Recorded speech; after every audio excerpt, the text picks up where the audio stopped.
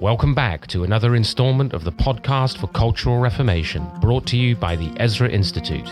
This is Worldview Wednesday. It's passed down as a prophecy every year about this time. Our host for today's episode is Ryan Eras. Welcome back to the podcast for Cultural Reformation, brought to you by the Ezra Institute. I'm Ryan Eras, and today I'm joined in studio again by Joe Boot and Nathan O'Black. Good to have you with us, gents. Today we're going to be talking about Bill C-6. And for anyone who hasn't been paying attention, Bill C-6 is the identical verbiage to what used to be called Bill C-8 that the Liberal government introduced into Parliament back in March. A couple of days later, everything shut down, including Parliament, and now they've opened it up again. And Bill C-6 is the conversion therapy bill, so-called. And I'm just going to read out the definition of conversion therapy, and we're going to talk about why it is that Christians should be thinking about and dealing with this bill.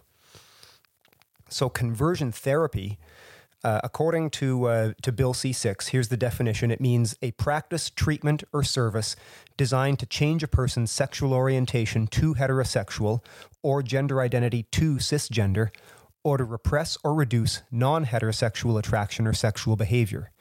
For greater certainty, this definition does not include a practice, treatment, or service that relates to a person's gender transition or to a person's exploration of their identity or to its development. So, Joe, the Ezra Institute exists to advance the truth, the freedom, and the beauty of the gospel of Jesus. Maybe start out today by explaining to our listeners why it is we're even talking about this bill.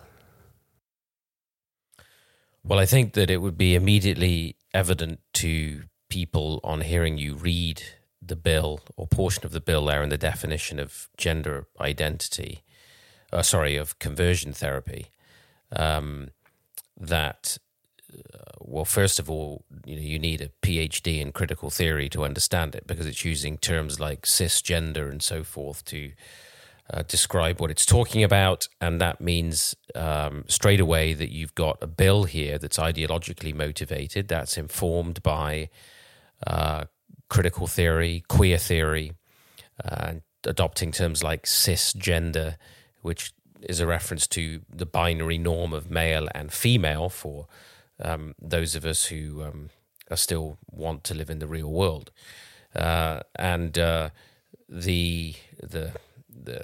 character of this piece of legislation, I believe, is seeking to strike at the very heart of the idea of any sort of creational normativity and of the notion of conversion to the Lord Jesus Christ.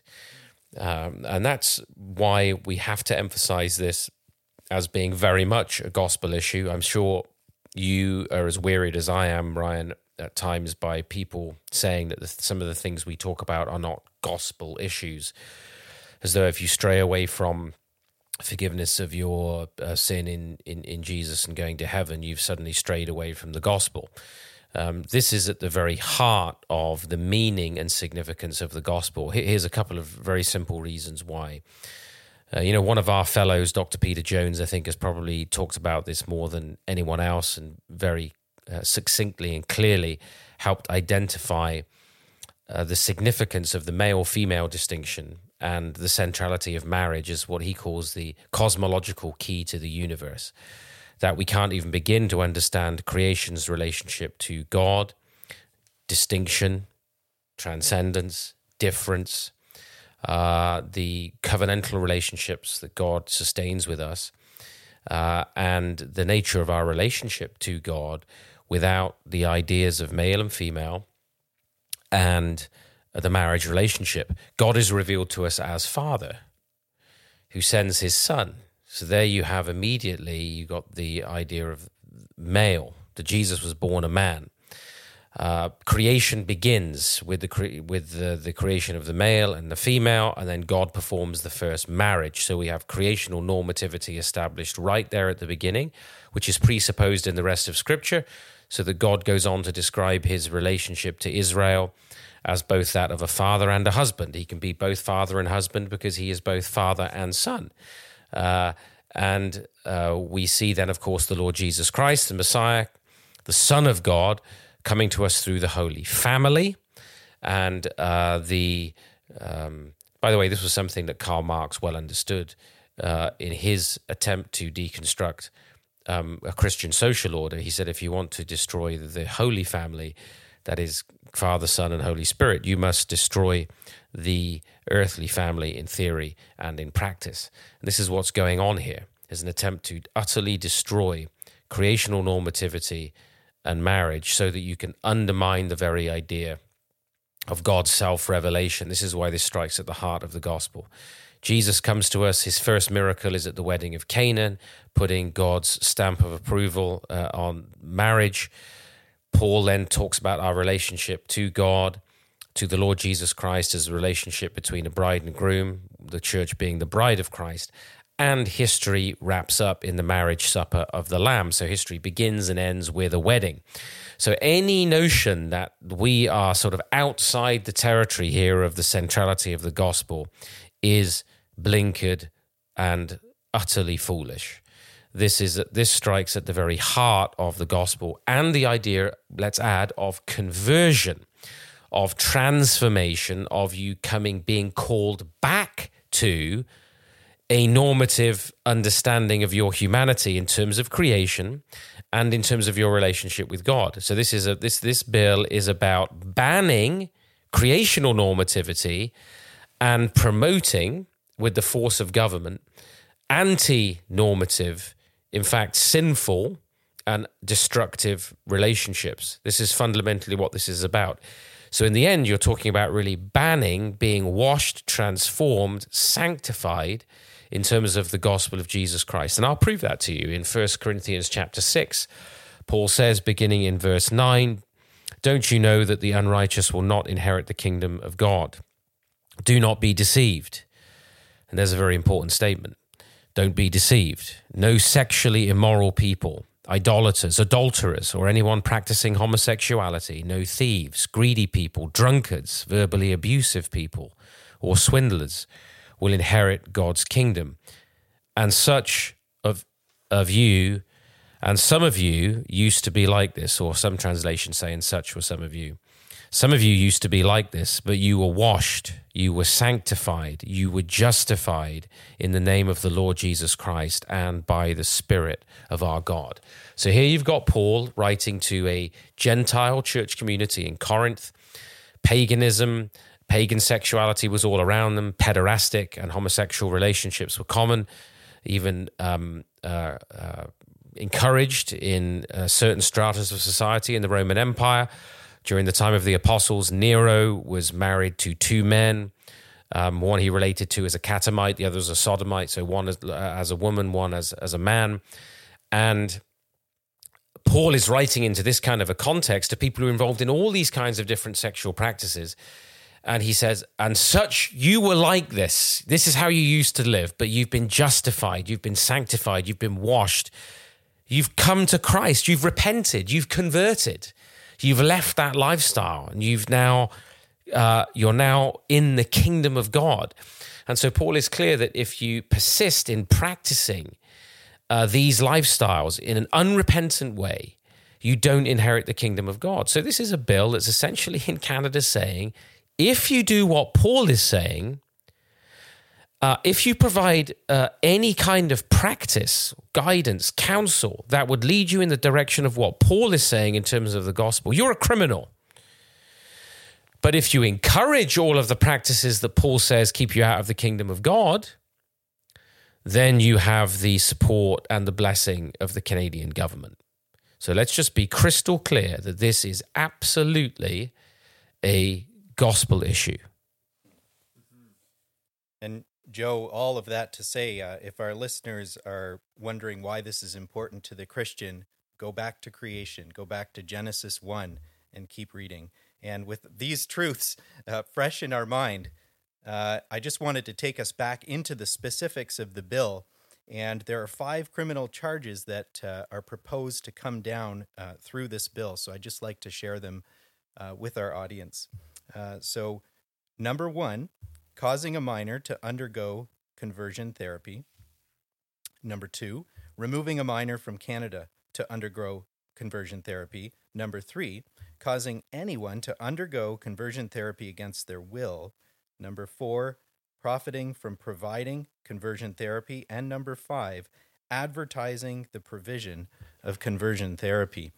And I also just wanted to read something that David Lametti had said during the parliamentary session where this bill was reintroduced. And David Lametti, he's our Minister of Justice and Attorney General of Canada. And I quote, "Conversion therapy is a cruel practice that can lead to lifelong trauma, particularly for young people. Our government remains steadfast in our commitment to protecting the dignity and equality rights of lesbian, gay, bisexual, transgender, queer, and two-spirit Canadians by criminalizing a practice that discriminates against and harms them." So we can see with this bill being reintroduced, the government's being very clear what implications they would like to see as a result of it being brought back on the table. Mm-hmm. Well, this is clearly the most ideological bill, I think, that's outside of or alongside of the redefinition of marriage, in inverted commas, that there's ever been in Canada. In the preamble to the bill, Nathan, it actually says conversion therapy is based on and propagates myths and stereotypes about sexual orientation and gender identity, including the myth that a person's sexual orientation and gender identity can and ought to be changed.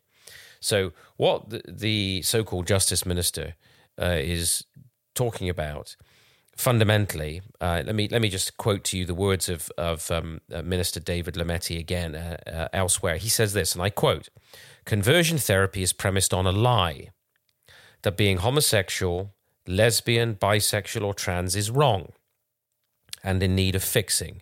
Not only is that false, it sends a demeaning and degrading message that undermines the dignity of individuals." So let's be just crystal clear about this. The Justice Minister of Canada is saying that the Bible's teaching is a myth. It's based on stereotypes. Jesus Christ's call to repentance from sin is a lie. The Bible's call, the church's call, in terms of Scripture, for people to repent of sexual sin is a lie, a damaging lie. That's what's being laid out here. And the criminal penalties that are proposed here are not just those that will affect professional healthcare practitioners. These are targeted at parents and pastors, Christian counselors, anyone who is going to seek to help those who are struggling, as many young people do. I mean, this is nothing new. Right back as it wasn't until the early 70s that homosexuality was taken out of the DSM as a psychological disorder that was treatable. Right?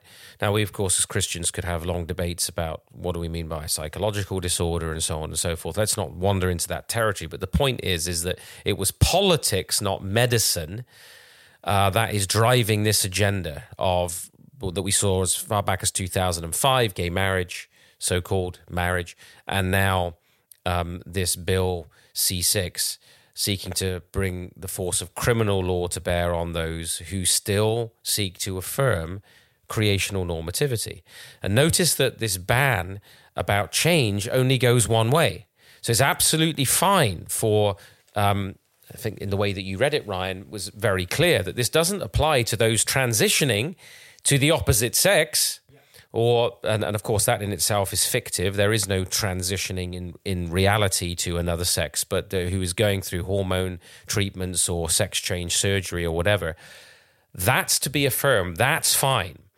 What cannot be tolerated is the notion that there would be any call, any care, any practice, any treatment that would help somebody affirm creational norms of male and female, biological norms of male and female, and the normative heterosexual relationship that the human body, the male and the female anatomy, and thousands of years of human culture has affirmed as being normative, male and female. In fact, if you were, I think it was the philosopher Kant who said, act only on that maxim that you could wish to be a universal law. Well, if it had been universal law that actually you can only affirm this direction that this bill is proposing, the human race wouldn't even exist. That's how anti-normative it is. And yet it's incredible that we find ourselves right now in a battle, and quite frankly, Ryan, Nathan, short of a miracle, because this thing has the support of the NDP and the Bloc and the Liberals. Maybe there's a chance to get some minor changes in wording. This is going into law in this country. When is the church going to wake up to the fact that God's word is being criminalized? I never expected to see the day where you would favorably quote Kant, but here we are. Life is funny. One of the things, in my opinion, is that's particularly insidious about this bill. Nathan, I think you read the first two, if I'm not mistaken, of those 5 criminalizations have to do specifically with minors. And it's interesting, and I'm going back to something else that Minister Lametti said in a CTV interview. He says that what we're trying to do is create an architecture where the young person is comfortable saying, no, you can't do this. We've had this conversation. Stop. Done. This is the way I am. That's the scenario where that Minister Lametti wants to put young people in. And the thing that I immediately think of is I've got young children. You've got teenage children, Joe, but we haven't, as societies throughout history for a long time, there's a lot that we don't trust teenagers to do, that we restrict teenagers from doing. And, driving or using alcohol or tobacco or other things like that, or even in working in certain jobs. Teenagers can't do these things. We stop them from doing this as a society because we all recognize that there's a level of maturity, there's a level of cognitive and physical development that's required to responsibly and capably get into this, whatever activity this is. Before you can take that sole responsibility for your own actions and choices, you need to have a level of experience that you can only gain over time. And somebody thinks now that this is a good idea while teenagers have got raging hormones, while they're feeling acute social pressures like they've never have before, that they haven't learned to deal with yet. They're going to make definitive choices about this critical area of identity and sexuality. Yes, it's plainly ridiculous. And when you put it in those terms, if we can't trust children with cigarettes, can we really trust them with making decisions about hormone blockers and permanently altering their bodies? This is why the British Parliament has actually moved to make it illegal for minors to undergo these kinds of treatments. Precisely for that reason. Canada seems to be moving in the opposite direction of any sort of common sense, even from outside of a distinctly Christian perspective. The idea that it could be on minors to make this kind of decision. And when you say that this is about the child saying, stop, no, we've had this discussion, you can see how this is targeted at parents. This bill would criminalize, now hear this, it would criminalize parents who, in a discussion with their confused child, frequently confused by the public schools, I might add, with their radical teaching and their radical queer ideology that's been railroaded into the curriculums through most of Canada. What would you expect if you teach pubescent and even prepubescent children these things, that actually confusion would be introduced and all kinds of experimenting would then take place. And this bill would criminalize parents who then seek to reinforce with their child their natal gender or normative human sexual desire and practice. To do that and to seek treatment for it would then criminalize those parents, carrying, I believe, a penalty of up to 5 years in prison. It's not just healthcare professionals. That's bad enough. It would be pastors, counselors, and parents themselves. And any hollow assurances from government about, those aren't really the people that know. This is precisely what it's about. In fact, Andre Schouten, who's a fellow of the Ezra Institute, and he's the director of law and policy for ARPA, and he's general legal counsel for ARPA Canada. He's actually warned, he said that this bill, and I quote, "If passed as written, would make it a criminal offense to help a person struggling with their sexual orientation or sexual thoughts or behavior, or gender identity." So there he means a same-sex attracted Christian, or sexual thoughts or behavior like watching gay porn, he says, or believing that they're a male trapped inside a female body.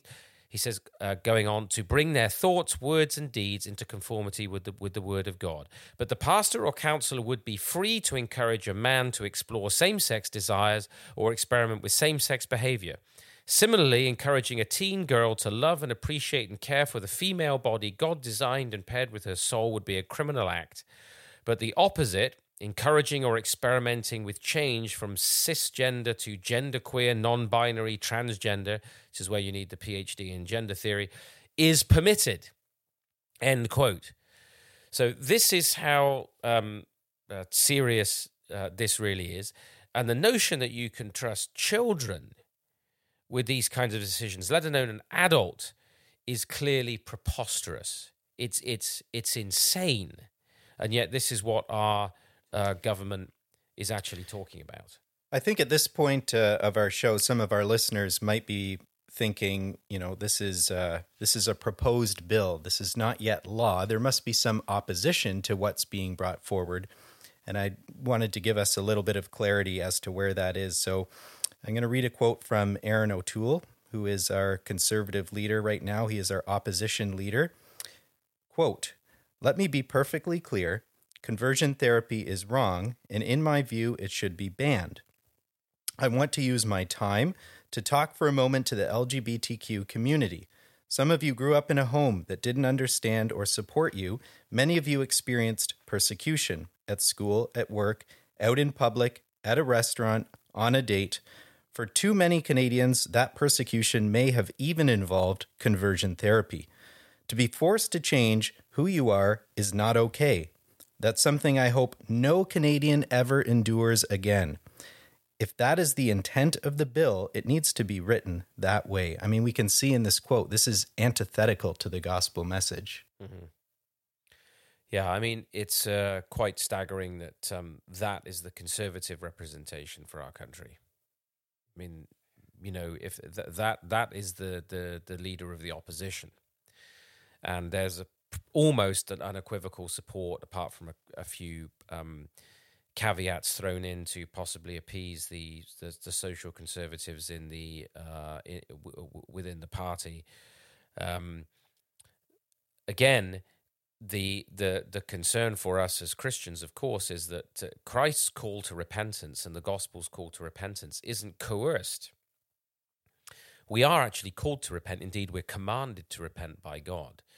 But if it were the fact that God coerced this, the Holy Spirit coerced this in some way on the world, then we wouldn't have any problems, would we? Because the whole world would be Christian. So the reality is, these people know full well that the Christian teaching, the Christian message, Christian pastoral care is voluntary. The church is a voluntary membership institution in the sense that, of course, the Holy Spirit calls you and brings you into the invisible body of Christ. Of course, we won't stray into a theological discussion about that. But in terms of the institutional life of the church, people can join the church and they can leave the church. They can ask their pastor for help. They don't need, or they may not wish to ask their pastor for help. But this notion, the way this is being all set up, is that though there is this nefarious, evil group of people out there who want to grab hold of people struggling with same-sex desire or their identity, and then coerce them and force them, strap them down into a chair, and reorder their thinking, is a myth. That's the only myth being propagated through all of this, is that there is such a goal or desire.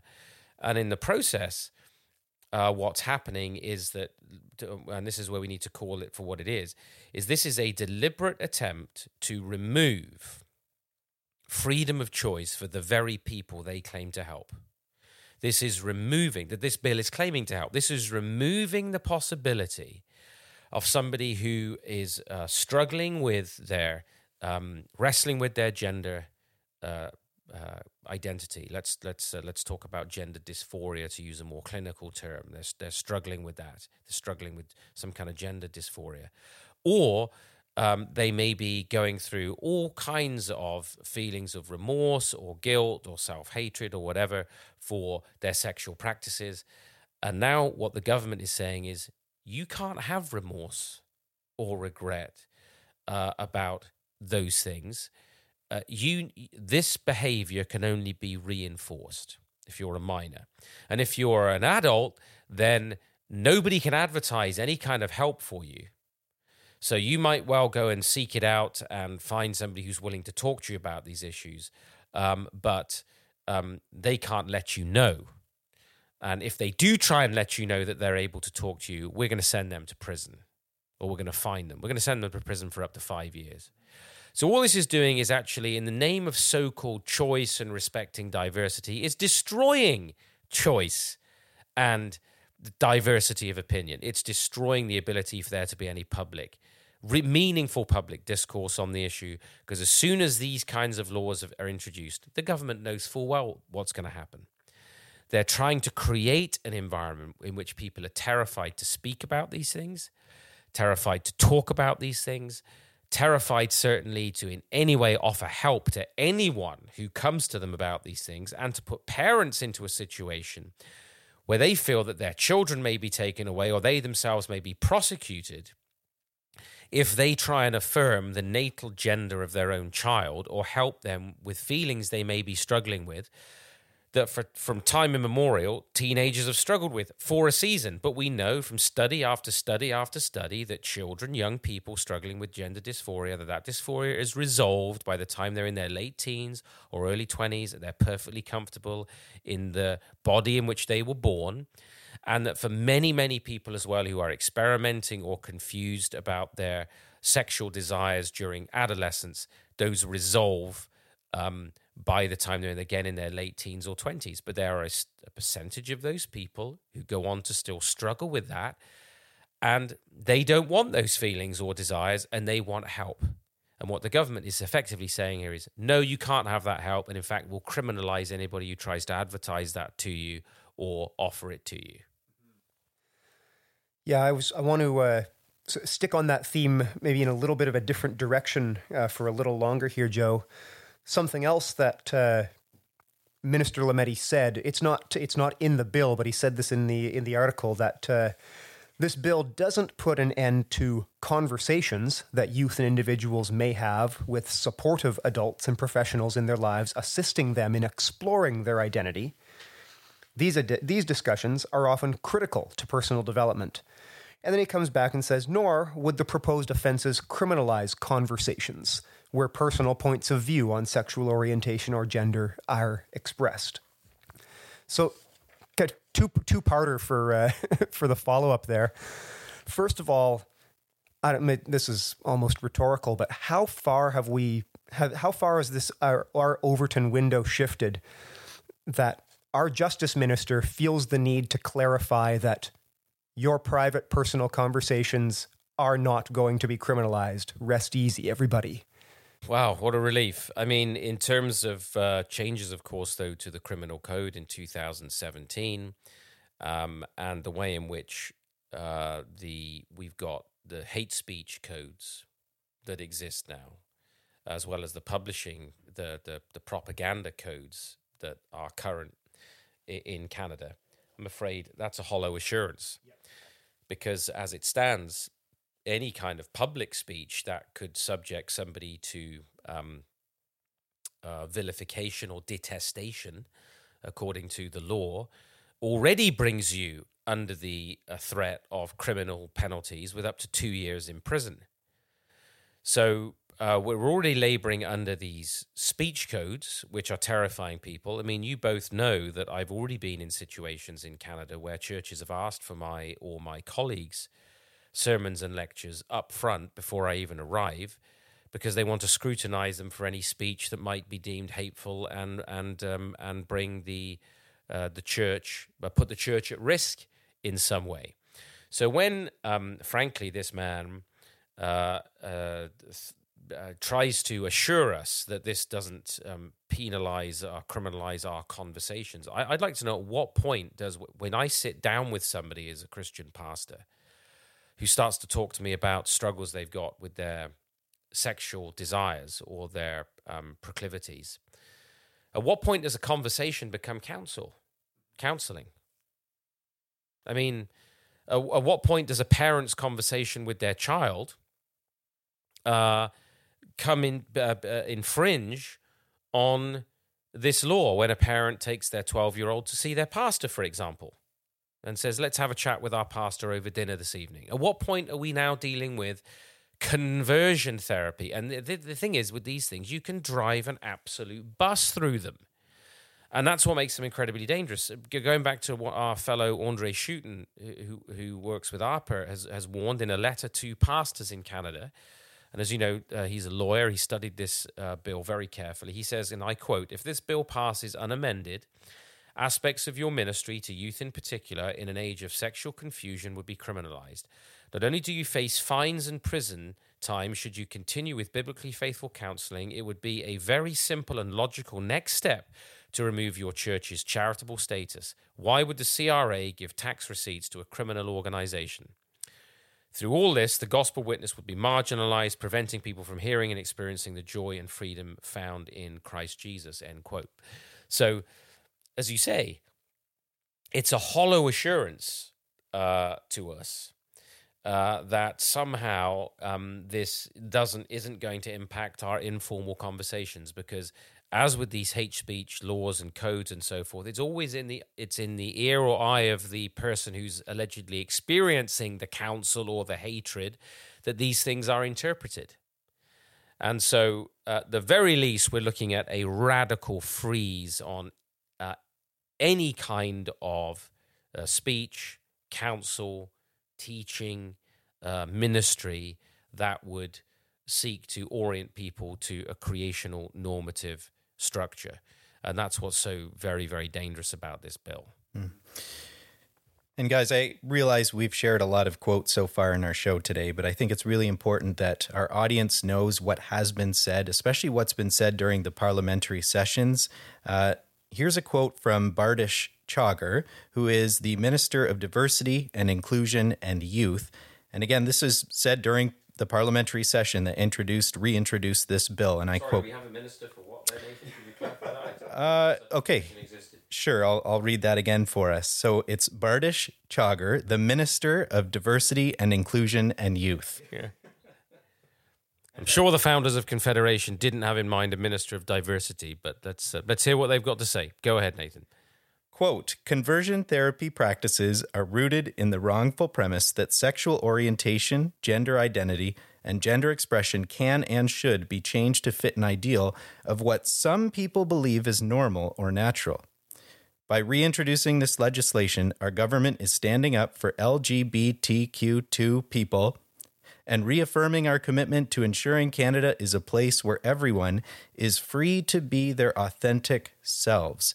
In other words, free to be sinners, free to stay in their sin, and making it illegal to approach these people with the freeing message of the gospel of Christ." Right. And that's absolutely, that's such an important citation, because it helps people to understand, it helps us all to understand the motivation behind this. What the government is saying ideologically, what the government is ideologically preaching in this law. And don't forget, and it's important for all of us to remember that all law presupposes a source of authority and sovereignty, and law is a teaching device. Right? So a law, if it's just a piece of advice, is not a law. A law comes with sanctions. And this law, coming with sanctions of up to 5 years in prison, is the government teaching everybody that it is wrong for you to suggest or think or believe that any kind of sexual practice is wrong, or that the fictive goodness knows how many gender identities that the government is now on, and that various theorists, queer theorists and critical theorists have made up for human society, that it is actually wrong to believe otherwise. Right? So even though then the bill does not say you'll be criminalized for believing that there is a normative structure to creation, the law itself is teaching people that it's punishable to do this, to practice anything that would seek to move people back to that. How would it therefore be good or of benefit or right to believe anything different? So you see how this is actually about belief, because you're criminalizing practice. The idea that you can radically separate belief and practice, we know, is nonsense, right? This is effectively saying, believe what you want in your head, you Christians, but woe betide you if you actually practice it. If you want a conversation in a private room about what you believe in your head, that's okay. But don't, for now, but don't practice it. So law is always a teaching device as well. This isn't just about the court finding you potentially guilty. This is about how law functions in a society to teach values and reinforce fundamentally a religious vision of reality, a world and life view. This is an ideological law. It's reinforcing a world and life view, and it's teaching people via these sanctions attached to this proposition in this law. It's teaching people that really to believe these things, and certainly to practice anything in conformity with Christian belief, is wrong. It's destructive, right?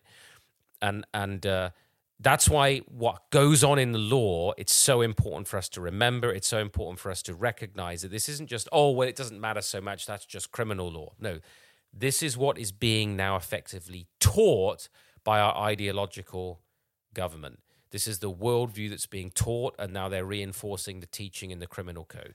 We're pretty much out of time for this session. Thanks so much for being here, guys. Before we go, Joe, maybe you have a word of advice, a word of exhortation for pastors, Christian counselors, parents, anyone who's going to be affected by this legislation. How do we prepare ourselves? How do we respond? What do we do in the short term? Well, that's a good question to end with, Ryan. I think the first thing we have to do very quickly, let's just say three things. First of all, we have to preach about this stuff. We have to bring back into the pulpit preaching and teaching that reinforces the creational norms of Scripture, male and female, human identity, human sexuality is a gospel issue. We cannot skirt over these issues and say politics doesn't belong in the pulpit. So many things have been politicized that there's nothing left to preach about unless we preach the truth of God's word in its fullness. We need to preach the whole counsel of God. They are steadily, the secular culture, as the Institute has been saying for many, many years, is steadily trying to erode Christian freedoms, and it will not stay out of the church. It will affect our speech, our teaching. Therefore, the answer, the first response to this is to give the word of God free rein in the churches, in the pulpit, that we must preach faithfully the word of God, and we must tell people. I mean, what percentage of Christians are even aware of Bill C-6, Ryan? It's tiny, or Bill C-8. How many would even be aware of this bill? So the second thing we have to do is raise awareness of it as leaders, as Christians in our community, raise awareness of the bill. The third thing we have to do is take action. And right now, it's the 11th hour, as usual for Christians, on the back foot.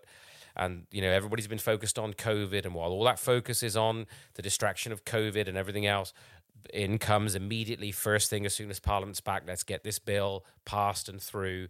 Christians are unaware. So we raise that awareness. It's the 11th hour, but we need to write to our MPs. We need to speak to our MPPs. We need to talk to people in places of influence and authority to say this has to be stopped. Where's the medical community? Where's the legal community? As an institute, of course, we're in touch with politicians and lawyers working in this area, and we're trying to encourage them and strengthen their hands and inform people. But that's the responsibility of all of us. We can write to our own MPPs. We can express our concern about this. And then we have to start thinking longer term, Ryan, as well, to add a fourth thing, and that is we need to start making some very realistic decisions about the future, the long-term future in our nation. What does that mean for our children's education? Where are our children being educated?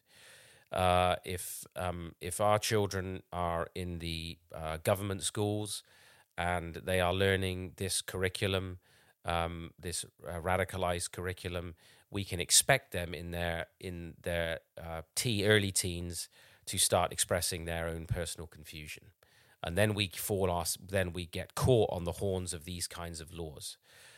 So we need to be thinking about that, and we need to be strategizing as Christians about what it means to help people, desperate people, lost people, as Nathan pointed out, sinners who need the gospel. All these people trapped in destructive behavior, trapped in sexual sin, trapped in pornography addictions to homosexual, gay porn, whatever it might be, every kind of pornography, trapped in whatever they may be trapped in.